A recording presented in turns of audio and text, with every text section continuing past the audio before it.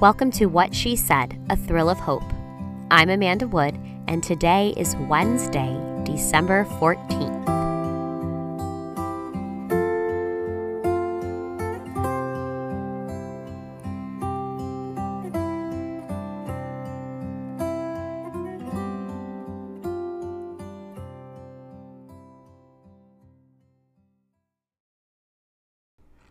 Okay, so here we go. We're finally going to be starting chapter 2 of Luke. So today we're going to read Luke 2, 1 through 3. And it's just a very quick passage, but I want to take a deeper look at the actual historical world, the time that Jesus was born into. I love history, and I specifically take great interest in studying ancient history and how it lines up and intersects with the Bible. So I hope that you will enjoy digging pretty deep into this story of the world that our Savior was born into. So here we go with Luke 2, 1 through 3. And it came to pass in those days that a decree went out from Caesar Augustus that all the world should be registered. This census first took place while Quirinius was governing Syria. So all went to be registered, everyone to his own city. So Jesus was born into the Roman Empire. The progression of major empires from early on was the Babylonian Empire, and that's what we see Daniel being carried off from Israel to be a part of, is the Babylonian Empire, which was then in Daniel's time defeated by the Medo-Persian, or just Persian, you see at times, empire. And then eventually the Persian Empire was defeated by Alexander the Great and the Greek Empire. And then eventually the Greek Empire was defeated by Julius Caesar and the Roman Empire. So that's where we are now. We are just before BC turns into AD in the Roman Empire, which at that time included all of Europe, the northern coastal regions of Africa, and a large portion of the Middle East, which included Israel, known as the Promised Land. So Luke tells us that Jesus was born during the reign of Caesar Augustus, and he was one of the most notable men in ancient history. Caesar Augustus reigned over the Roman Empire from 27 BC until AD 14. He was born with the name Octavian. His grandmother was the sister of Julius Caesar, and she adopted him after his father died. And this was presumably to keep Octavian in better proximity to the throne. Julius Caesar had no heirs, so there was definitely some political jockeying for who was going to end up succeeding him when he died, which turned out to be a whole lot earlier than anyone initially expected.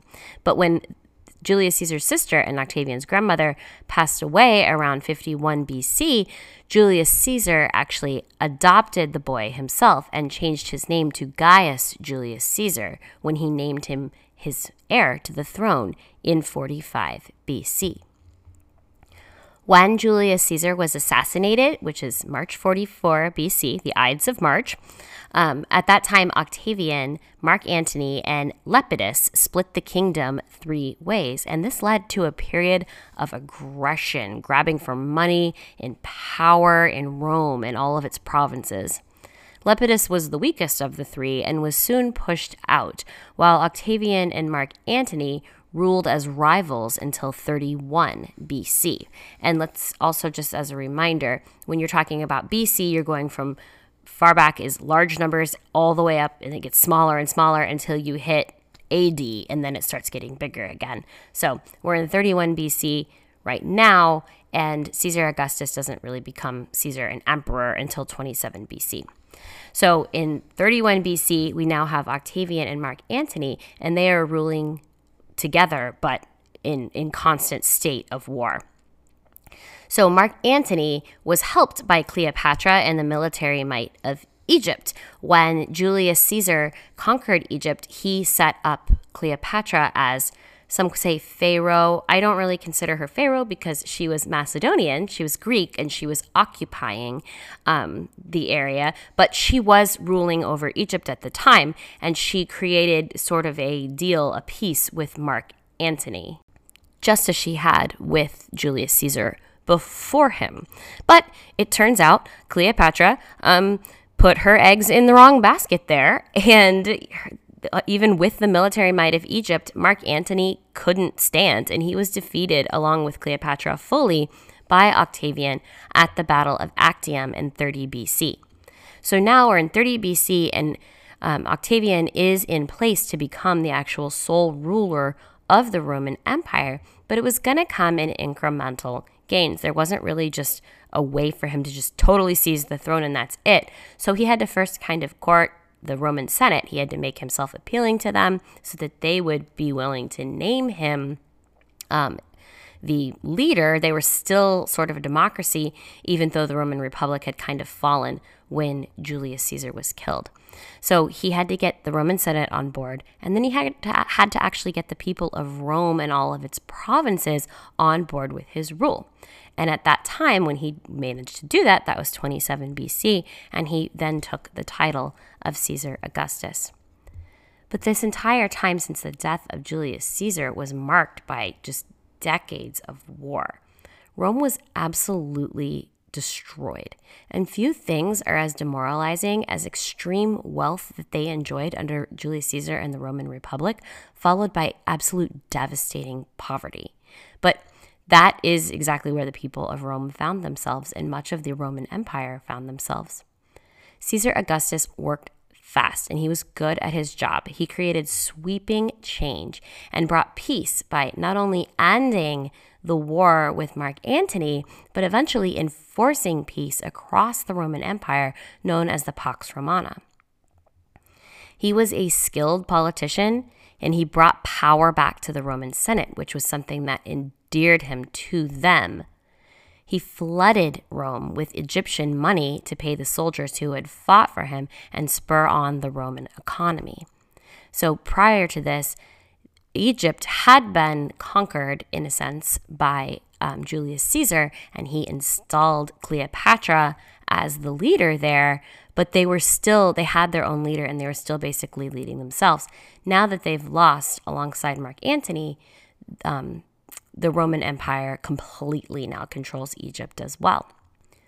But the Mediterranean world had never seen such peace and prosperity as they achieved under Augustus, and it lasted for 200 years. But it came at a cost for Rome. Rome was once a shining beacon of democracy in a monarchical world, but Augustus demanded absolute power and control. While Julius Caesar had declared himself a total dictator prior to Augustus, he still ruled in a way alongside of the democratic system in the Roman Republic. But now that was no more. They had an absolute monarchy. So Jesus entered into this world which was in desperate need of a savior.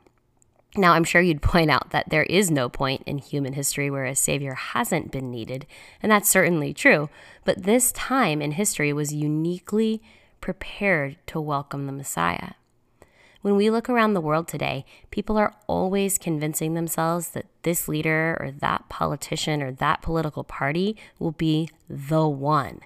They'll be the one to fix everything. It's always so obvious to everyone, right? The answer, it's right in front of your face.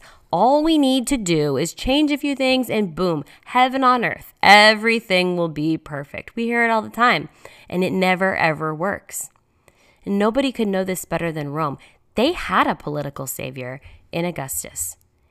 The world truly looked better than ever before from a human perspective, but it was still so clearly not enough because they sat under absolute tyranny and oppression.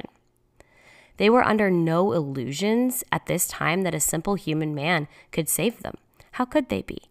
Clearly, government could not solve their problems. It wasn't the answer then, and it is never the answer today. So, this census that led to the events of Jesus' birth was not just for record-keeping purposes like ours primarily are today. This was near the beginning of when Augustus was truly getting everything rolling his way in the Roman Empire. So the purpose of a census like this is to efficiently tax every member of the Roman world. At the time of the reign of Augustus, it's believed that there are about 70 million people who lived in the entire Roman Empire. Justin Martyr, a theologian and Greek philosopher, wrote about 100 years after the life of Jesus, and he claimed that the records for this census at that time still existed and were searchable for him. If we look back at our verses for today, it says the census first took place while Quirinius was governor. First took place is better translated as first enrollment, which distinguishes it from a latter enrollment in 6 AD, which is something that Luke mentions in Acts 5:37. While Quirinius was governing Syria is a source of debate. Historically, it does not appear that he governed Syria while Herod was king. According to Josephus, who is another ancient Jewish historian, Quirinius did not begin to govern Syria until as many as 11 years following the death of Herod the Great. N.T. Wright presents a solution for this based on nuances in translating the original Greek. Without getting too technical, the translation of this passage could also be before the time when Quirinius was governing Syria. So instead of saying it's while he was, it could mean actually in the original Greek before he was governing Syria. But if that's the case, why invoke Quirinius at all if he wasn't governing at the time in focus? And we believe this is because he did have a prominent governmental position as a procurator in Judea at the time of Jesus' birth, according to Justin Martyr. So this means that the records show that Quirinius had a role in the office of the treasury and likely had something to do with the census for the taxation in Judea, which is where Bethlehem was located. So basically what this verse is telling us is this census took place before Quirinius was governing Syria. So from that, you know that it was the time that he was in charge of the census, not during the time that he was governor. So everyone goes to be registered. One man, Caesar Augustus, speaks, and the whole world moves. Jesus came at a time when the earth was ruled by perhaps the most powerful leader in human history.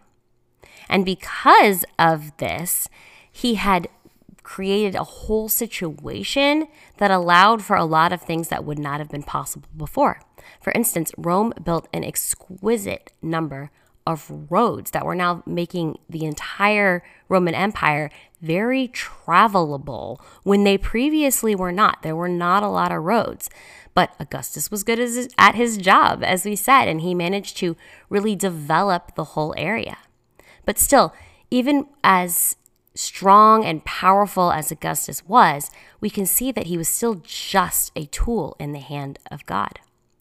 He thought the census was his idea, his command, his word. But God was actually in process of fulfilling Micah 5:2, which says, "But you, Bethlehem, though you are small among the clans of Judah, out of you will come for me one who will be ruler over Israel, whose origins are from of old, from ancient times." All power is granted by God and controlled by God. There is no one equal to him. He is utterly sovereign over all time and all mankind. When things get bad, we often feel like God is out of control. Look at the world. He's got to be out of control, or at least he's not paying attention, right? It's easy to feel abandoned when the noise and the chaos of this world distracts us.